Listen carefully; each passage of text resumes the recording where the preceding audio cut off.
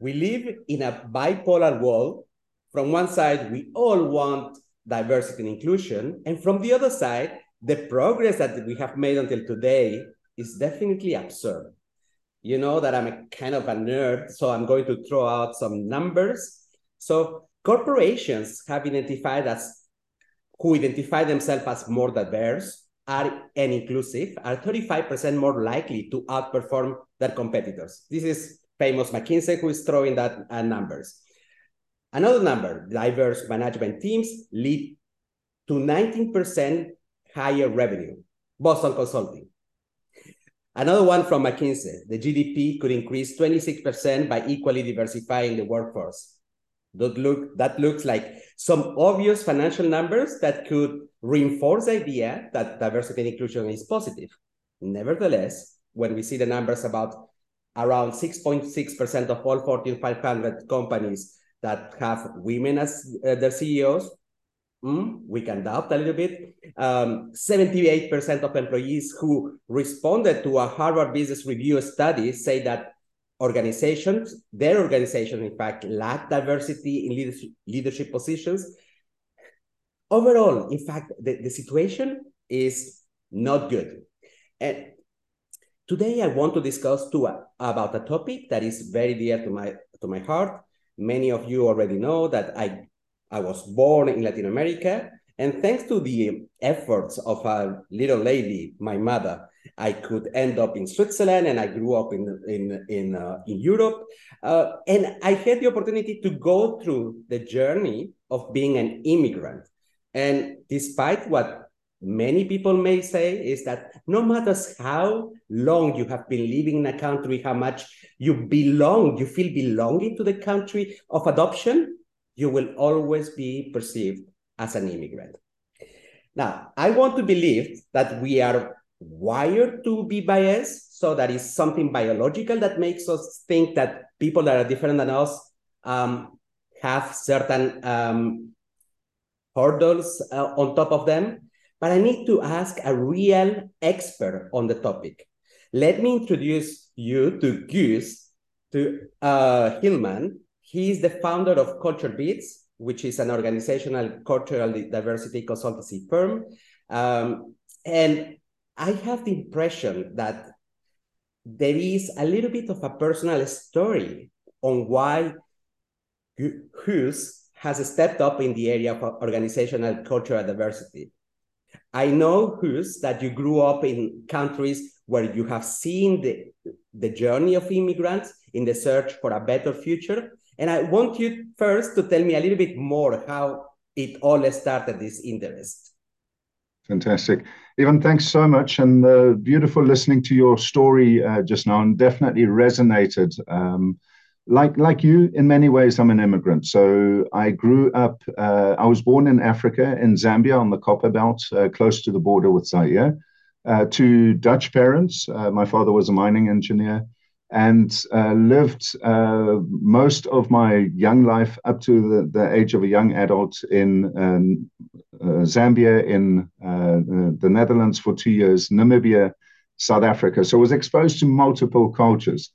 And I think in terms of my journey and why this is important to me and why this is important as an organization, there are three quick stories that I want to tell you.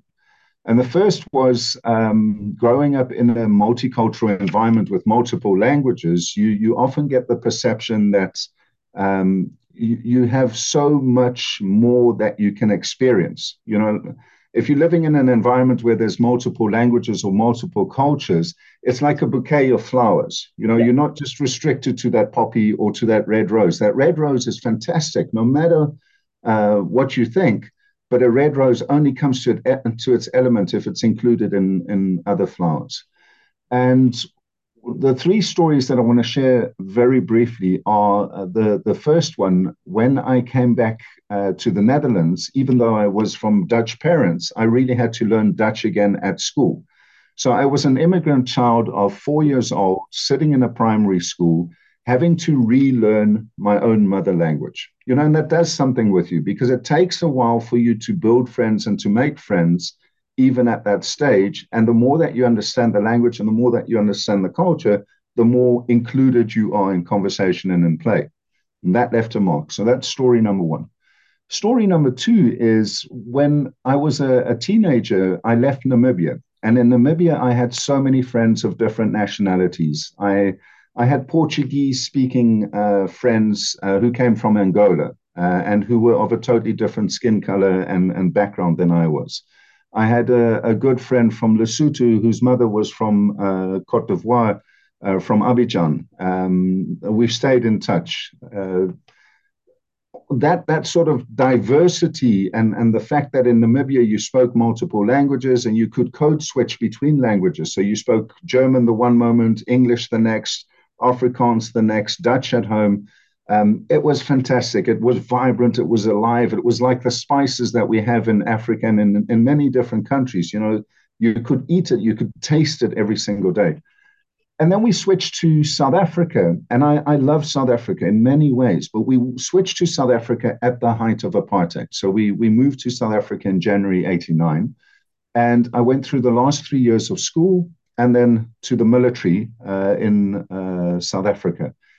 During I think the crux of the struggle in terms of apartheid and what that meant. And all of a sudden, instead of sitting in this multicultural environment, I sat in a boys only school with only white boys in it, in one of the most conservative areas in South Africa, with all the attitudes, preconceptions, and sort of, structural condensing that took place in that. So that really made an impact on me.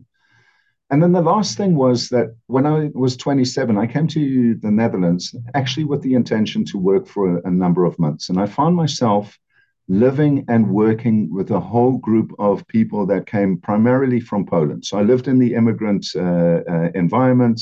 I lived on the labor parks, as they call them, with them. I spent a year and a half living there, and I spent the subsequent 18 years working primarily with immigrants from a Polish, Slovakian, Bulgarian, Romanian, Czech, Hungarian culture, and learning to associate with them, but also seeing from their side their problems and the things that they ran against. And that has formed me in so many different ways. And that's why I do what I do. So what is quite touching, and I fully relate to that, is that very often we forget that when you are an immigrant, you feel a little bit lonely once you are removed from your original place where you feel belonging. You feel belonging not to a specific race, not to a specific culture, but to an environment where you feel protected, safe of being yourself because they have adopted you, I don't know, as a white person inside of the Black community, or as just like you are whose. I don't care from where do you come from. So, and as soon as we are removed from that, we feel unprotected. We feel so vulnerable to attacks, to don't feel belonging. And I totally relate to this environment. That is quite touching. The second element that I take that is more related to the situation in South Africa is that it seems that this element that makes us different sometimes is related to the process of healing. So we had once an experience, or sometimes we have heard that someone had an experience, a bad experience with that specific culture, and then we keep it inside of us. It's like hard-coded inside of us, and we associate this bad experience to the rest of the community. The process of healing in South Africa, it has taken years. We are not there yet, but little by little, we see in the generations, in the Black population and the white population, already some hints that it is over, that whatever happened in the past, that is over, but it takes goddamn a long time. It's almost like our brain does not allow us to say we are humans, we have made mistakes. No. It has to be kept because we repeat the same conversations again and again. Hey, you remember that in 95, this happened and he got beaten, or he was insulted, he was mistreated, or that the prime minister is an idiot, whatever. So we always putting back again and again the same stories. I love that one. We are going to get back to this sense of belonging. So when you are an immigrant, where the hell do you belong? Am I a South American? Am I a Swiss citizen? What do I feel? It has been a lot of changes. And the older I become, the more I become accepting that it might be that I don't belong to a nationality, and that's it. Even that so resonates with me because that's been part of my cultural journey as well. And I think anybody who moves from their own country to a different culture or to a different environment has that sense of when I've moved from point A to point B, and I've lived in point B for a while, I am not entirely the same as people at point B. And that's okay. But there are small, subtle differences sometimes. Perhaps sometimes it's just the understanding of a cultural festival that's very important in that area. So in the Netherlands, for instance, the area that I live, Carnival is extremely important around about this time of year, specifically in February. Coming in as an immigrant, even though my roots are Dutch in terms of my parents, I am not of this area. So I will always walk a little bit on the outside. It's a little bit like Robert Frost speaks about in his poem, that I've walked under the lamplight, looking in at the world. You look in at the world, you're part of the world, but still you're on the fringes. You're partially in the shadows, as it were. Then when you look back at where you've grown up, you've changed. You've become different. You're not part of that world anymore. And it's a struggle, and it's a struggle of acceptance to come to that point. I think one of the things that drives me in that is a famous quote that I heard from Lech Walesa. And probably Lech Walesa is very famous to you and to a lot of the citizens. Of course, he has the most famous quote of all. When asked why he does what he does, in terms of historically and Solidarność and so forth, he said, "Nichtsem alle mushem," which means, literally translated, I don't want to, but I have to. There's something that drives me. There's something that drives us. Now, on one level, that's what drives me now in terms of the work that I do, but it's also what drives me as an immigrant. I don't always want to be an immigrant. I don't want to live here. My heart still goes out to Africa in many ways, but I have to. There are reasons that I'm here. But the most famous quote, and that's the one that really drives me from the heart, is where he talks about we can hold our heads high because we have paid the price for freedom, and freedom is priceless. And I want to tie that in quickly to what you said in the beginning. As an immigrant, you're paying a price. You're leaving behind your hearth, your home, your way of life, the foods, and sometimes we accept it and we move on, and it's fine and it's great. But other times we're walking in the marketplace and we just smell that smell. And all of a sudden the tears come to your eyes and you think, oh, wait a moment, this is how Mama or this is how Oma made that spice, that food, that thing that I haven't tasted in 5 years. And it's so important, and it brings up these memories. Now, when immigrants are working in a different country or they're in a different environment, is it not our responsibility as people to treat them in such a way that they do not pay that price for freedom twice? And what I mean by that is they've paid the price for freedom already. Why are we treating them as less of a human, as less of an individual, thereby forcing them to repay that price every single time, every day that they're at their workplace or every day that they're interacting with us? I relate quite a lot to this feeling of nostalgia, of these smells that you have mentioned. And you made me think, because you mentioned Lech Walesa, so I was thinking about Eastern Europeans. They have this feeling of nostalgia quite embedded. So they are tough guys on the surface, but then they think about Mama or they think about something from the childhood, and they can be crying in front of you. That's quite amazing.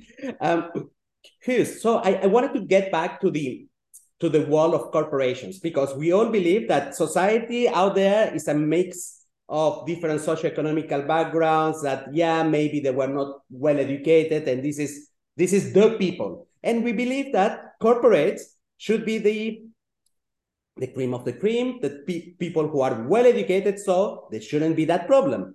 Nevertheless, we are all aware that there is many organizations not being at their optimal in terms of inclusivity, more than diversity, in fact, because I mean, having numbers about how many nationalities we have, it doesn't mean anything for people, because what we want is to be inclusive, not to be represented as a number.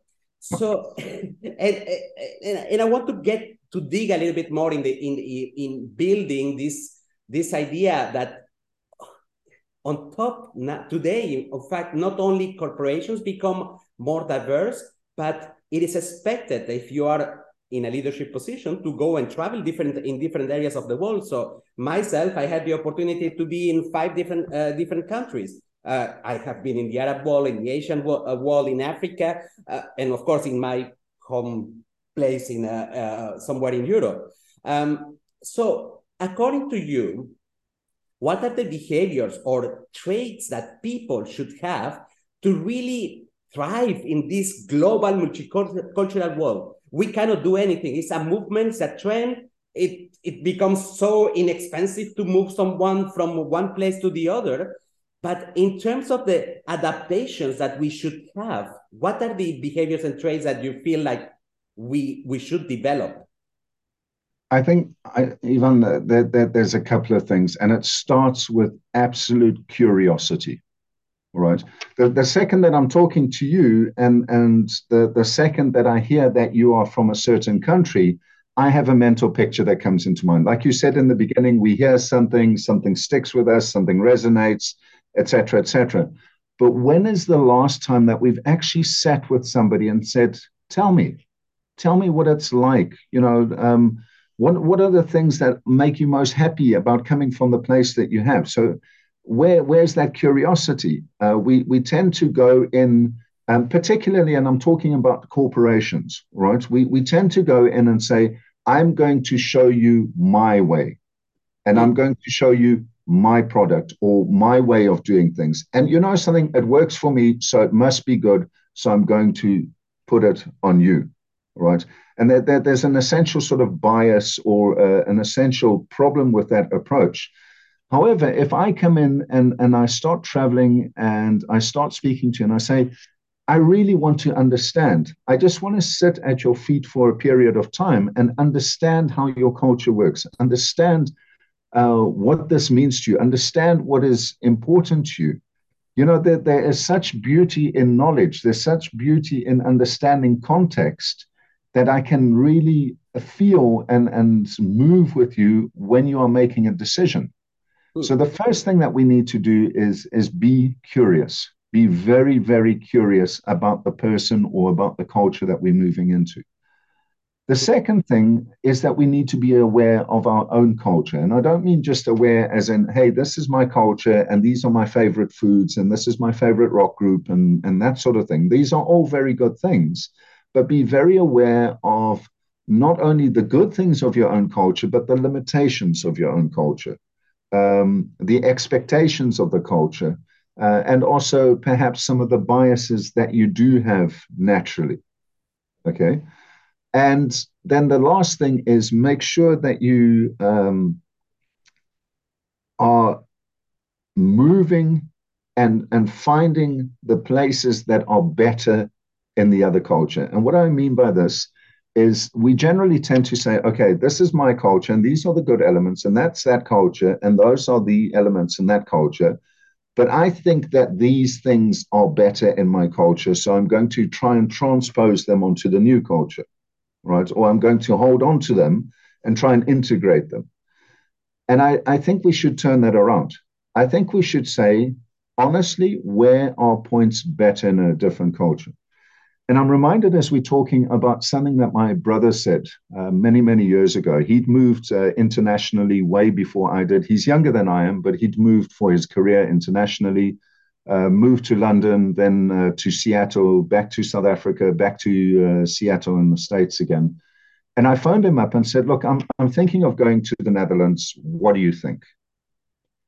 And he said, Gijs, it depends on what your mindset is going to be. He said, if you want to move to a new culture and a new place, and you are looking for the same as you have now, only better, then you might be faced with a challenge because you're going to cling onto what you think is good and transpose that. But what you need to do is say, okay, I'm going to go open with an open slate, accept the good, accept that which is less positive to me, and really be curious and question myself about that. And I think in terms of business, when you're doing that as well, if you are entering negotiations with an international culture, when you are moving into a sales and marketing environment, or you're being seconded as an expat into a new culture, the ability to be curious and to start off with a blank slate is going to get you further than any other skills that you're going to learn in the process. I love it. So there is two elements. One is curiosity, inquiring about the other, and the level of self-awareness. And beyond self-awareness is in fact cross-awareness, because you need to be also aware about what others are good, less good at. This is super important, and very often it is very difficult to reprogram our brain to say, because we are always, let's say, I mean, the easy way is to think about, okay, Latinos, we believe that we are super creative. From my Swiss side, I would believe that everything is about having a level of quality that is up there. But is it the reality? So if I dig in the specificities of my two cultures, or even myself, I would realize that I am not one label. And by the way, I want to say to the audience, so when we belong to a certain culture, we don't feel bad if somebody asks us questions about our culture. In fact, we feel good. So, and it a little bit contradicts the American approach of saying, yeah, this is his privacy. I'm not going to ask how it is to be Dutch because he may get offended. No, that is not true. Most of us, we are glad that somebody takes interest on what we are. In fact, without preconception, that's why it's about questions. It's not about, hey, is it true that you guys are doing this or that? No, it's about asking open questions. The other point I wanted to highlight is the definition of culture, because we use culture in the context of work culture, so that what defines the characteristics of our workplace.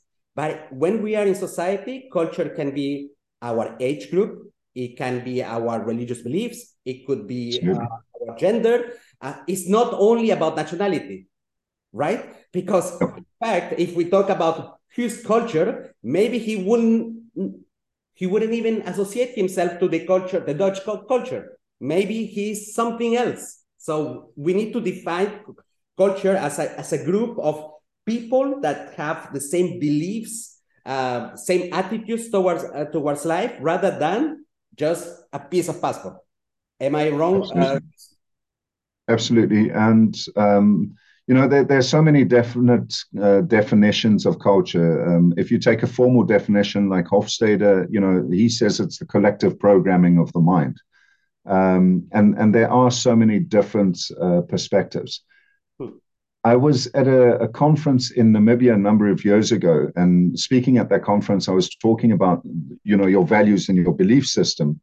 And I actually said at that point, and I think it's the point that I try and carry around with me. So it's part of my philosophy and my being, is that I am not a Namibian by value of the color of the passport that I carry on the outside, but I'm Namibian because I carry Namibia on the inside. Exactly. And it's the same, if you're part of any culture, whether it be a national culture, a generational culture, or even the culture on the work floor that you belong to the sales team and your best friend belongs to the engineering team, that is going to rub off on you in some way. It's a way of thinking. It's a way of framing the world. And there's nothing wrong with us framing the world. It helps us to understand the world and to move in it and to find a way that we can relate to the world. The danger comes in where I believe that my frame is the only way of looking at the world. That's when the danger comes in. So if we want to be fluid, and especially if you're talking about international cultures and cultures which are prevalent on the workforce and that are not leading to toxicity and some of the other things that you've spoken about in some of your other podcasts as well, then we need to be aware that my frame of the world is just one way of looking at it. And I need to be curious about how others look at the world and what are the benefits of us meshing that. And there's so many studies done. And you gave some beautiful quotes at the beginning about the percentages and so forth. But if you take a look at studies on creativity, on innovation, it's when we mesh those worldviews, when we put them together, that we get the most creative solutions. You know, how much can we learn from a culture where there may be a Dubai-based company that has expats working in it from all over the world? You know, how much can we learn from that, from the different mindsets, the different ways of doing things? You know, there's so much that we can learn from each other in that sense, and that is what is important to me as well. You know, I cannot speak for Dubai culture. I cannot, because I don't have that experience. I'd love to come and sit and learn at some stage and to experience it and to absorb it. But what I can do is tell you about the culture, primarily in logistics, manufacturing, FMCG in Western Europe, when it comes to integrating or not integrating people of cultures based from Middle and Eastern Europe. Okay? Because there we have a fundamental issue. And Chris, before the podcast, I mentioned to you a little bit, we started already the conversation, and it is true that sometimes in certain countries in Europe, it has happened that you are maybe third generation and you are still treated like you just arrived. And they still crack the same jokes about you arriving with the boat, and that is crazy. I have seen that there has been certain improvements. I can talk about Switzerland a little bit in terms of the integration, and the fact is that what the Swiss government has tried to do is to embed the foreigners who are arriving, the immigrants who are arriving, into places where they can mix with the Swiss population. So if you are of a socioeconomical background that is low, you will go also to a socioeconomical background that is low, but it's a mix where there is 50% of real Swiss who will be discussing with you. And that makes that after a couple of years, you are speaking with the same traditional Swiss accent, you will be saying the same swear words, you will be doing the same things, and you kind of share the same the values, and kind of you forget that. So as long as you keep a common trait that you need to speak the same language. So there will always be someone in Switzerland who will ask you something, and if you don't answer back in the language, of course, then for him you are a foreigner. But if you are whatever color of your skin is, and you answer back with a good Swiss accent, then everything is fine. They will not bug you anymore. Let's get back to the workplace. I'm always diverting on this subject. I have the impression, and this is related to a reading that I did like maybe 5 years ago. There was HBR who was doing a benchmark between the leadership traits of women and men. And they found out, of course, that I don't know if there was 21 leadership traits, and in 19 of them, women were beating men. Now, the question is that when you look at this trait in specific, most of them are related to this level of empathy. And the assumption that I have is that maybe women have an advantage with this integration with different culture, as they are associated with more these empathetic traits compared to men. Is that true? Do you feel that women can pull it out more naturally than men?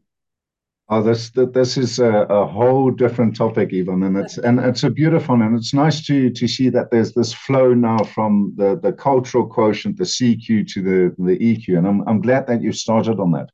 I think empathy is probably the most valuable skill that we can have on the work floor, and it's very good that there's a lot of focus on it recently, that there's been a lot of empirical research done on it. I'm absolutely 100% in agreement that women in general have the edge on it. Yeah. I'm going to just say one thing, that there's a caveat to that. I hope that we can soon get to a society in which we do not need to have formal programs for inclusion anymore, or formal programs anymore to break through the glass ceiling. Now, that might be a strange thing to say coming from a middle-aged white guy, but what I mean by that is the following. Women are generally better at empathy than men. They're more focused, they're more sensitive, they're more aware than men. However, for a very, very long time, the only way that a woman leader has managed to keep herself standing in a man's world is by following the advice that men have given them. Be harder, be stronger, you know, be more focused, you know, lead directly. Okay. And the danger comes in is when women have to subject their natural empathy and their natural leadership styles and their natural sense of inclusivity and group forming and family to try and adhere to those standards. I hope that the day comes where we realize that we can just let women be, that they can move from their strength, and that they do not have to. I don't want to use the word compete, because it's not a competition, but empathy is the strongest when it comes from the sense of heart, from the sense of self, from the sense of belonging. Empathy should not be a focus anymore. It should just be in the workplace. So yes, I think that women have the upper hand, the advantage in that. But I think it's time that we leveled the playing field and that we stop looking at empathy as an add-on, but say that it's crucial to our survival as a working species, rather than just an added benefit. Yes, totally agree with you on that specific point. I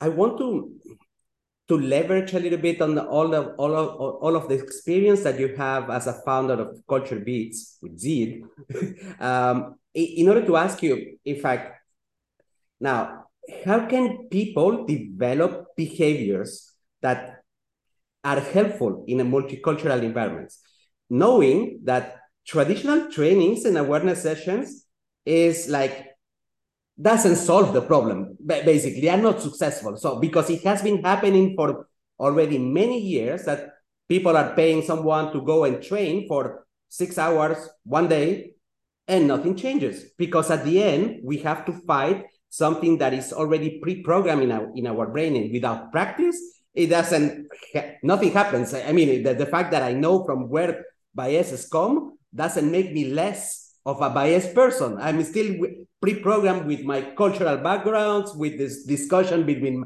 my fellow men. And so I have already a perception of the world that has been pre-programmed. And to unlearn this, it's bloody difficult. And it's not an awareness session that will help me. How can we develop these new behaviors?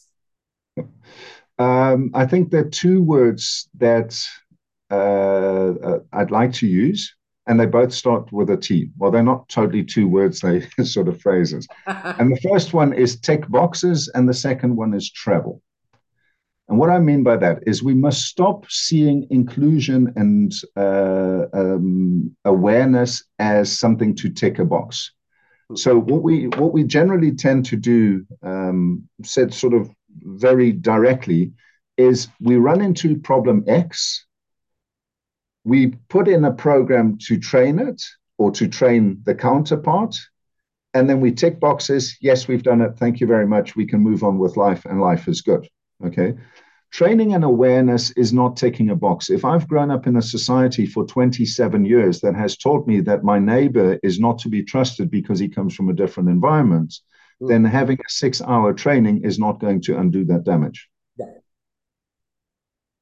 If, however, we start seeing that training as central to our success, as a continuous process of micro-learning and a continuous process of inclusion and awareness, rather than a 6-hour training for middle managers just to show that there are differences, then we're heading in the right direction. Okay, so we need to put it up on the corporate agenda as far as possible and not just delegate it to HR. The second is we need to travel, because the more I travel, the more I realize that my little corner of the world, whether it be my country, my environment, or even my business unit, is not the end station. It's not the be all of everything. So I need to travel. I need to be moved out to different cultures. I need to understand and be immersed in a different culture. Okay.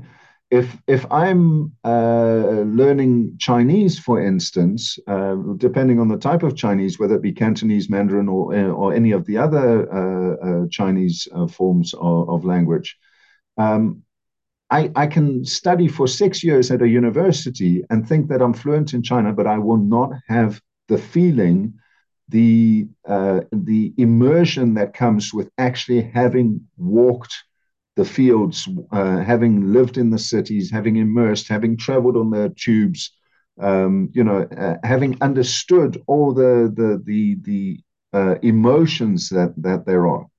Okay, so I need to travel. I need to be in China. I need to be immersed in that culture. And that goes for small programs right through to large programs. We're talking a lot about national culture, but also within business units.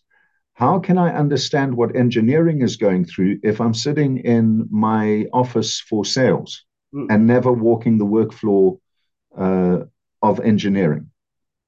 So we need to travel. We need to move outside of our comfort zone and be on the cold front with the people in the different culture. So 3 things that stay with me is the concept that if we want to create behaviors in a workplace that are sustainable for a multicultural, inclusive workforce, is about learning through micro-learnings, because it needs to be a small pieces so that you can digest and maybe practice. And that relates quite a lot. You call it travel. I call it experience, using your being immersed on the things so that you can really empathize with the context, and you can develop the practice of how you should be behaving on that environment.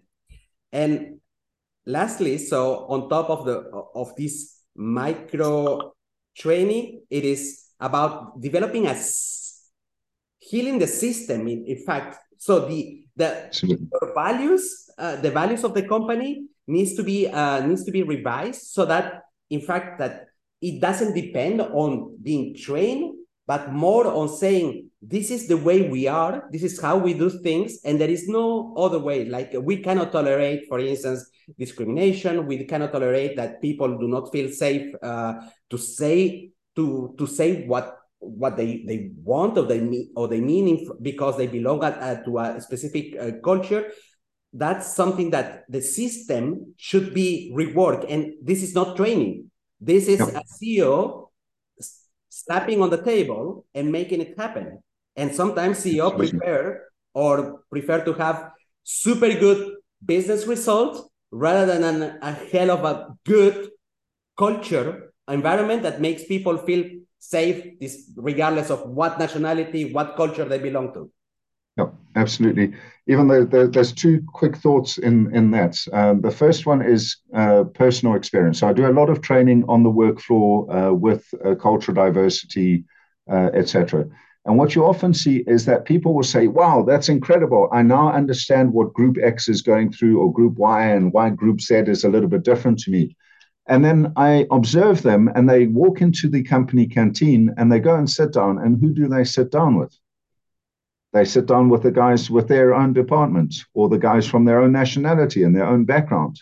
And then they come afterwards and they say to me, hey, I still don't understand exactly what Group Z is going through. And I'm like, what did you just do in the canteen? You went straight back into your comfort zone, into your old environment, and you sat and ate with your own guys. When was the last time that you've gone across to a different culture, whether it be a national culture, generational culture, or even a business unit culture, and actually sat down with them and had lunch together? There's something fundamentally intense and beautiful about breaking bread together when we're from different cultures and about sharing the basic thing that we all have to do, which is eat on a daily basis. When was the last time that I've actually sat down with you and said, hey, how do we do that?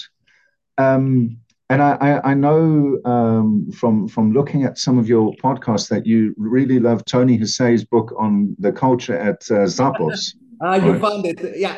Yeah, absolutely. Now, that is deep dive. You don't just throw a little bit of a training program at it. You stand as an individual at the head of a company or at the head of your business unit or even at the head of your team and say, guys, this is my non-negotiable.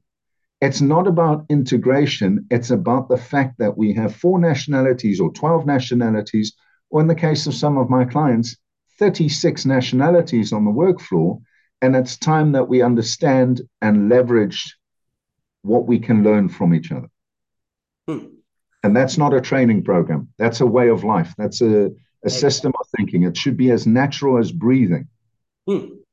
So I have no excuse if I'm spending $50,000 on a training program and the next day I walk into the canteen and I sit with my same clique again. I have absolutely no excuse then. Very true. I wanted to share a story.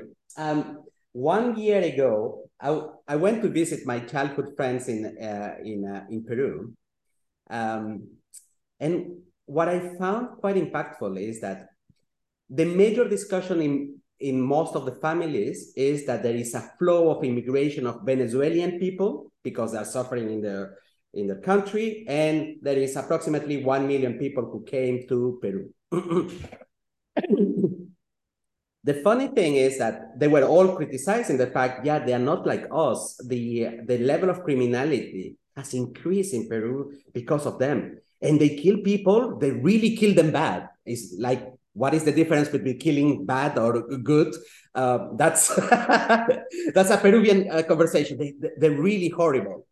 So, and then I was saying, because I come from abroad, so I was thinking, maybe it's not true. So I Googled, and I found a report done by the UN about the level of criminality coming from the different countries of around in South America. And I see that the index of criminality for Venezuelan people in Peru, it was maybe 1/3 of the Peruvians, so there is less criminal per capita inside of the Venezuelan population versus Peruvian. So I go with that study and I share it with my friends so that they stop saying bullshit.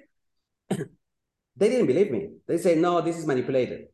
So my take on this is that our biases is so anchored that regardless that you put like real visible like data, people don't believe it. So when your bias have been already built and embedded in you, it's difficult to get rid of it. So now going back to the place at work, believing that, I don't know, that maybe that this woman got promoted because she's a woman, and maybe there was many men who deserved that position. Or let's say that, oh, this Indian guy became the CEO just because we have quotas on diversity. So how can we teach people to remove these biases, this programming that has been repeated for so many years? Our parents have said it, our grandmas, our friends have said it. So how can we break it? I think we need to do a couple of things. First of all, we need to have the courageous conversations. In other words, we need to address it when we see bias happening. What do we mostly do within the organization is we don't address it. You know, if you hear somebody saying something and you think, oh, there's an implicit bias behind it or whatever, most of us think, oh, wait a second, I'm not going to get into this conversation now because it's going to be a challenge. It's going to be a difficult conversation. I don't have the time, you know, whatever, leave it, let's go. So we need to hold ourselves to account. If I'm not calling out your bias, then I'm partially responsible for your bias as well. Okay, so I think accountability is a high thing in there. I think we also need to refocus on the effects of bias and make it with numbers that we can understand. You know, don't just say you shouldn't be biased, but in terms of giving feedback, we always talk about naming the situation, naming the what you did, and then naming the impact of that. So I think we need to focus on the impact of bias in how badly it influences us in our decision making, how it can really break our negotiation prowess. You know, make it hard, tangible numbers that we can deal with on a day-to-day basis, and get back to the roots. But the only way that we can do that is by really taking a look at our own bias first. Understanding our own bias before we can address others. And these are not comfortable conversations, even. They come conversations that take courage, that take grit, that take time, things that we don't offer. So in a way, to put it very bluntly, we are responsible for allowing this bias to nestle within our organizations, to grow within our organizations, and to stay within those organizations. It takes you and I starting on a little level by just addressing our colleague, by speaking up, to start that groundswell of movement away from bias. And not that fantastic training that HR has offered. They're good, but we need to go further than that. And I guess that it starts from the top, because if we don't see this role modeling happening, like the CEO picking on someone in front of the public to understand how he thinks, how he feels about it, then things don't happen. Because if we see that, oh, the finance director did the joke about women, so it should be fine. So I feel like entitled also to crack my jokes about women, right? So it needs to be a cascade that needs to be observed across, starting from the top, because we feel protected when we are rewarded for the right behaviors. So if we see that things are okay for this finance director, then okay, then it's something that is acceptable. Yep. I think you're absolutely right. There is a high degree of accountability starting from the top, but that does not negate the fact that we have to draw our own lines in the sand as well. Because you can be in a toxic environment, but not be part of sustaining that toxic environment. If you understand what I'm saying. So if the CEO is not doing it, or the HR director is not doing it, or your senior manager is not doing it, there's always the question that remains, which I think is very relevant for this, but many other questions that you've addressed in the podcast. And that is, who's accountable? You know, the old adage, if not you, then who? If not now, then when? And if not here, then where? So yes, it starts at the top, but it gets carried out by us in the micro interactions that we have with each other every single day. So we need to draw our own lines in the sand. We need to call that finance director to account. We need to call the team person in our teams to account when they make a joke or a disparaging remark about a different gender, about a different nationality, or even about a different business unit. We need to remind them it's not okay. And that doesn't mean we need to be sticks in the mud or be the most boring person in the party. Absolutely not. But we can do so with tact and with reverence for the other group and individual. Indeed. So what is terrible and kind of funny at the same time is that no matters how you feel liberated about biases. So you can think that because I grew up in a multicultural environment, I don't have biases. Hell, yes. And the worst is that when I catch myself with biases, I feel bloody ashamed. It's like, what the hell did I think? And I still remember one specific story that happened maybe 10 years ago. I was responsible for a talent development group for very junior people, talent for a big corporation. And I remember that I associated the fact that a woman in the group was good looking with saying, yeah, I don't believe that she's talented. I did the shortcut like in 2 seconds and a half. So it took me time to reflect the next day. And I think that this story, I still bring it with me. I have never forgotten this, that what I did, what I thought at that moment. So anyone, you, me, we have biases. And the first step is about recognizing that we have built that in that way because we are human. Once you have recognized, then you can amend your biases. Absolutely. Even the example that I always use is I have done quite a bit of training on the work floor, coaching, consulting work, and particularly in logistics environments and so forth, where there's a lot of use in the Netherlands and across Western Europe of immigrants coming from particularly Middle and Eastern Europe. And the thought is always that implicit bias is there. If you're doing an order picking or a packing job in logistics, it's not the most highly paid job on the planet. It's not the most sexy job. It's not the job that gets you in the papers or gets you exposure or whatever. It's a very fundamental, and it's a good job. It's a job that you can do with your head held high. But the implicit bias is if you're doing that, you're probably perhaps not the most highly university educated person on the planet.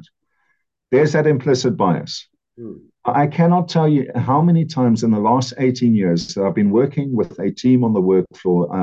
My specialty is operational leadership. So really nitty gritty, down to earth, no suits and ties, boots on, let's get this thing going. Let's get teams working better together, okay, in an international cultural environment. And how many times I've sat and spoken to a team lead or to an order picker, and I've said, so what is your background? Where are you from? And they've said, well, I'm from Syria. I was a doctor in Syria. I was a surgeon in a hospital. Or somebody says, well, I'm from Poland and I have a master's degree in robotics engineering. Or I come from Bulgaria and I used to be the manager of a large department with 200 people in it. Okay. And then I ask, what on earth are you doing here? What are you doing in this role at this moment? And what has your journey been to be in this role, to try and understand? And mostly they run up against the things that we all run up against as immigrants, different educational systems, not being able to transcribe our degrees into a different country and not understanding the language or not being able to converse fluently in that language. So the implicit bias that I have that somebody in a different position is not as good, as experienced, or as culturally aware or educated as I am is a very, very dangerous one. So we need to stop that. And that's something that I've learned. We need to stop assuming people or assuming something. And I love the adage that is always said, as soon as you assume something about somebody, you make an ass of you and me. Here's so my takeaway about this discussion is that so we have learned that in order to remove biases and have a more inclusive cultural environment, is not about how we train people. There needs to be something else. So paying for training or awareness sessions will not solve. It's a better investment if I don't know, if a CEO decides, let's do something that is sustainable for the long term, so that we have we can benefit from this diversity and inclusion by having more creativity. And by the way, the brain is wired that the more we hang around with people with different backgrounds, so the more we are training our brain to become to associate different parts of the brain. And this is what we call creativity. In fact, it's just that we are not using our analytical side, but different parts of the brain when we are processing, I don't know, to adapt with the different nationalities or the different backgrounds. So CEOs are better off in, well, working already into their cultural values, how to integrate, how to role model these values. If they need help, it's not about a trainer that they need someone who is going to coach them how to develop this culture and how to reinforce this behavior so that it becomes visible across the organization and scalable. I don't think that a trainer can pull it out. I think that it's more like a kind of an advisor if they need help. But sometimes it's so common sense that maybe you don't need it. But if you need it, then take an advisor rather than a trainer. I think the danger is if you are remodeling your house, or if you are, trying to freshen up your house and bring a new sort of sphere into your house, you need a whole toolbox.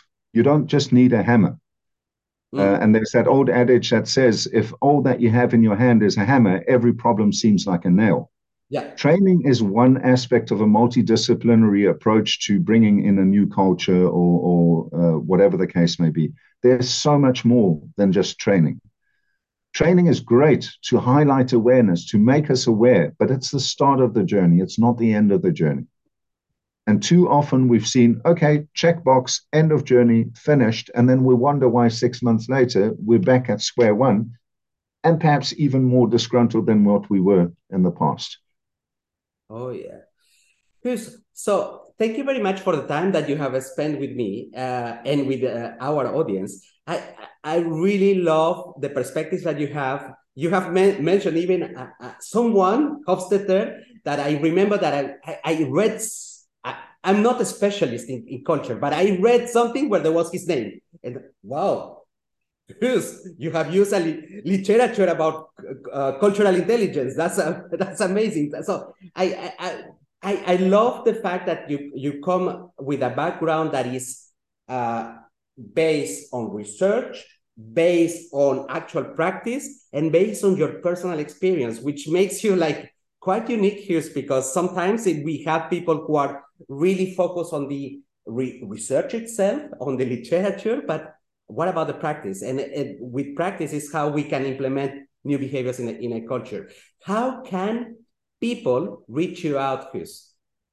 Well, they're more than welcome to look on my LinkedIn page, more than welcome to look at the website of Culture Beats as well.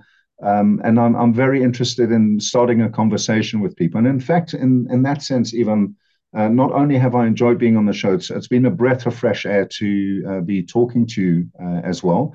But I've got a request, and perhaps that's part of my sort of move away from my own bias.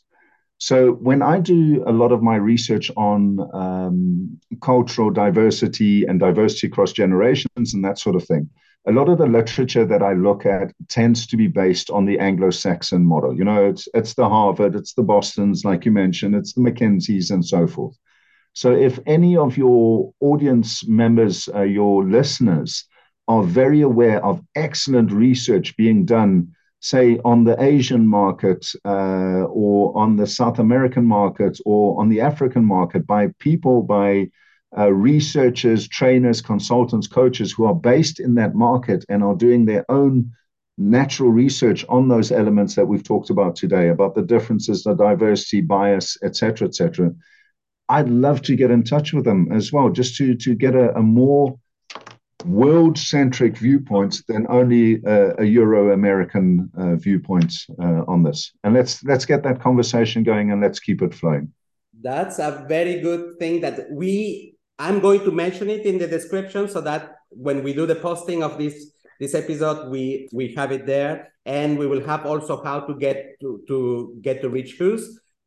It was really lovely to meet you. Likewise. There was some moments where you really touched my nostalgic side of my immigrant background. Thank you very much for your time. Ivan, so much my pleasure. Thank you for having me, and wishing you all the best for the future.